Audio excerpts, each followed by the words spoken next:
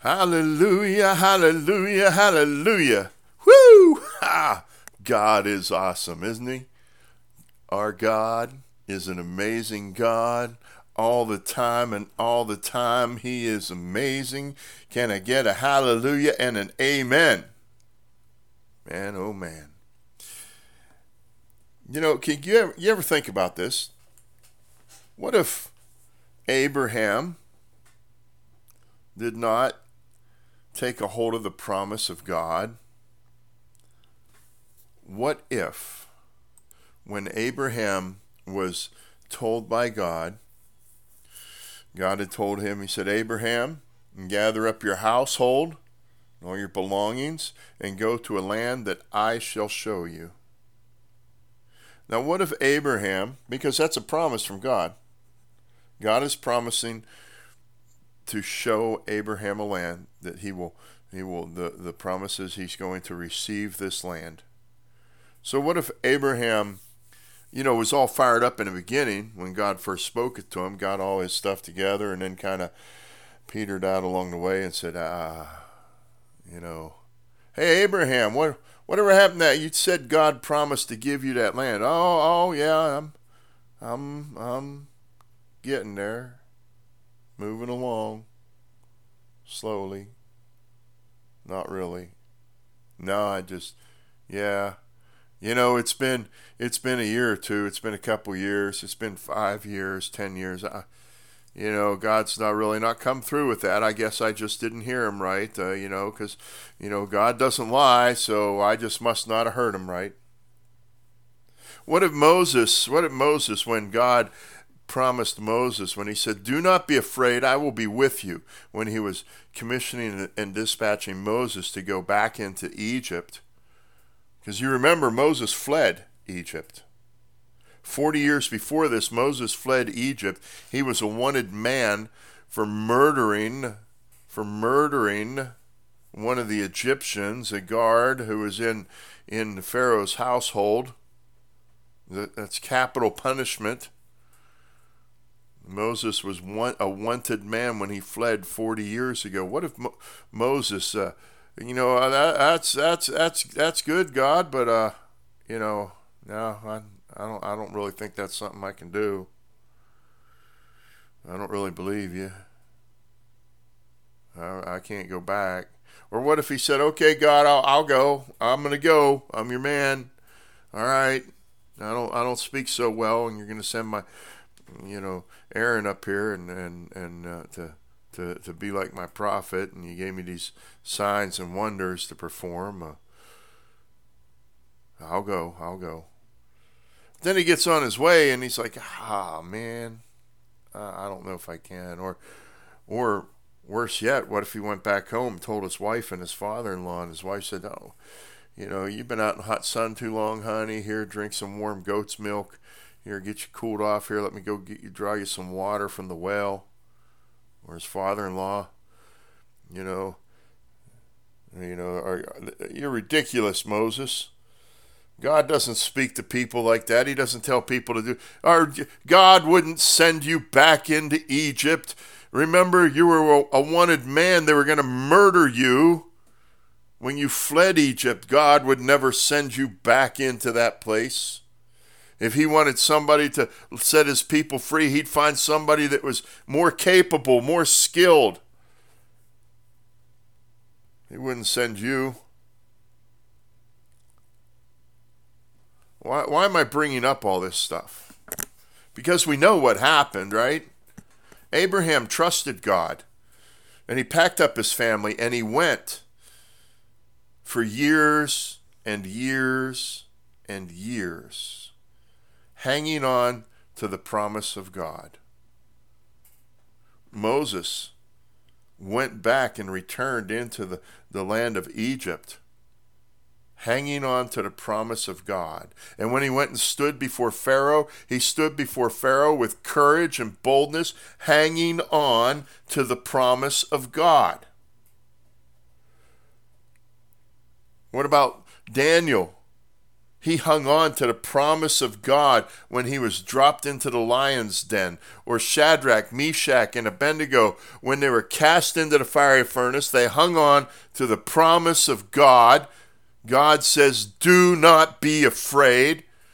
He's saying, I don't care if you don't understand it. I know it may not make sense to you. It may not add up to you. You may write it all down and total it all up and say, God, this doesn't add up. And God's saying, I know this is not going to add up according to your thoughts and your ways. But my thoughts and my ways are higher than your ways. Trust me. I want you to trust me. You know, Isaiah the prophet, I love Isaiah. Isaiah the prophet writes in chapter 41, speaking for the Lord, and he says in chapter 41, verse 13, he says, for I am the Lord your God, who takes hold of your right hand and says to you, do not fear, I will help you. And although Isaiah the prophet was speaking this to the people of Israel, it's just as true for us today as it was for them in their day. The Lord our God, who takes a hold of our right hand and says to us, do not fear, I will help you. And Paul, writing to the church in Corinth, turning to the first chapter in verse 20, he writes, for no matter how many promises God has made, they are yes in Christ. And so through him the Amen is spoken by us to the glory of God. Here's my point in this. God has promises for you. Some of these promises are found written in his word, in the Bible, in the Holy Bible. When you read the Holy Bible, you take what is written and you take it in context. When there are promises God makes to us through his written word that we should hang on to, even when we don't understand the situation around us. He says, do not be afraid, countless times throughout the Bible. And he speaks that to each and every one of us here today, do not be afraid. And he's not saying do not be afraid just for the sake of not being afraid. He's saying when you trust me, when you believe me,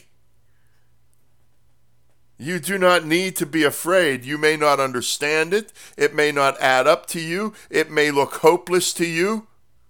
But if you will trust me, I will demonstrate to you that my word is true, and you need not be afraid if you trust me. I will not let you down. Now, this is all predicated upon us believing the Lord, walking in the ways of the Lord. This isn't a card that we can put in our pocket, our get out of jail free card that says, doesn't matter what I do. Oh, look, I did all this bad stuff, but look, I got a card. I got the card. The Lord said that he's gonna make me free. He's gonna keep me free. I got a card. I know I did all this bad stuff, but it's okay because I'm a Christian. I got my card. No, it's predicated on us walking uprightly before the Lord all throughout Scripture, in the Old Testament and in the New Testament. Even Jesus himself calls for us to walk in his ways. Remember this? I say this over and over and over. Jesus said, if you love me, you will obey my commands. If you love me, you will obey me. Not me, not Mickey. Jesus. Jesus says, you will obey me. If you love me, if you want to convey your love to the Lord, the only way to convey your love, truly convey your love to the Lord, is obedience. Remember? Obedience is more important than sacrifice. Whether that's the giving of something important to you, the giving up of something, or releasing of something important to you, or it's the worship song or the dance or whatever it is that you're doing is an expression of love for the Lord. The reality is that it's like a child coloring a picture in a coloring book and signing it, "I love you, God." They're nice in the moment. They are. It's not that it's wrong. It's beautiful and it's wonderful. But as any parent will tell you, doesn't matter how many pictures your child colors for you, if they disobey you, if their disobedience is there, if they do not walk in obedience, those colored pictures are just a lie. I used to tell my son this. I used to tell him all the time. Anybody who grew up with a pastor, or a staunch man of God as a father, they'll probably tell you the same thing. Several things. One is, your child's life or your spouse's life is fertile ground for a sermon. But I used to tell my son all the time, if you love me, you will obey me.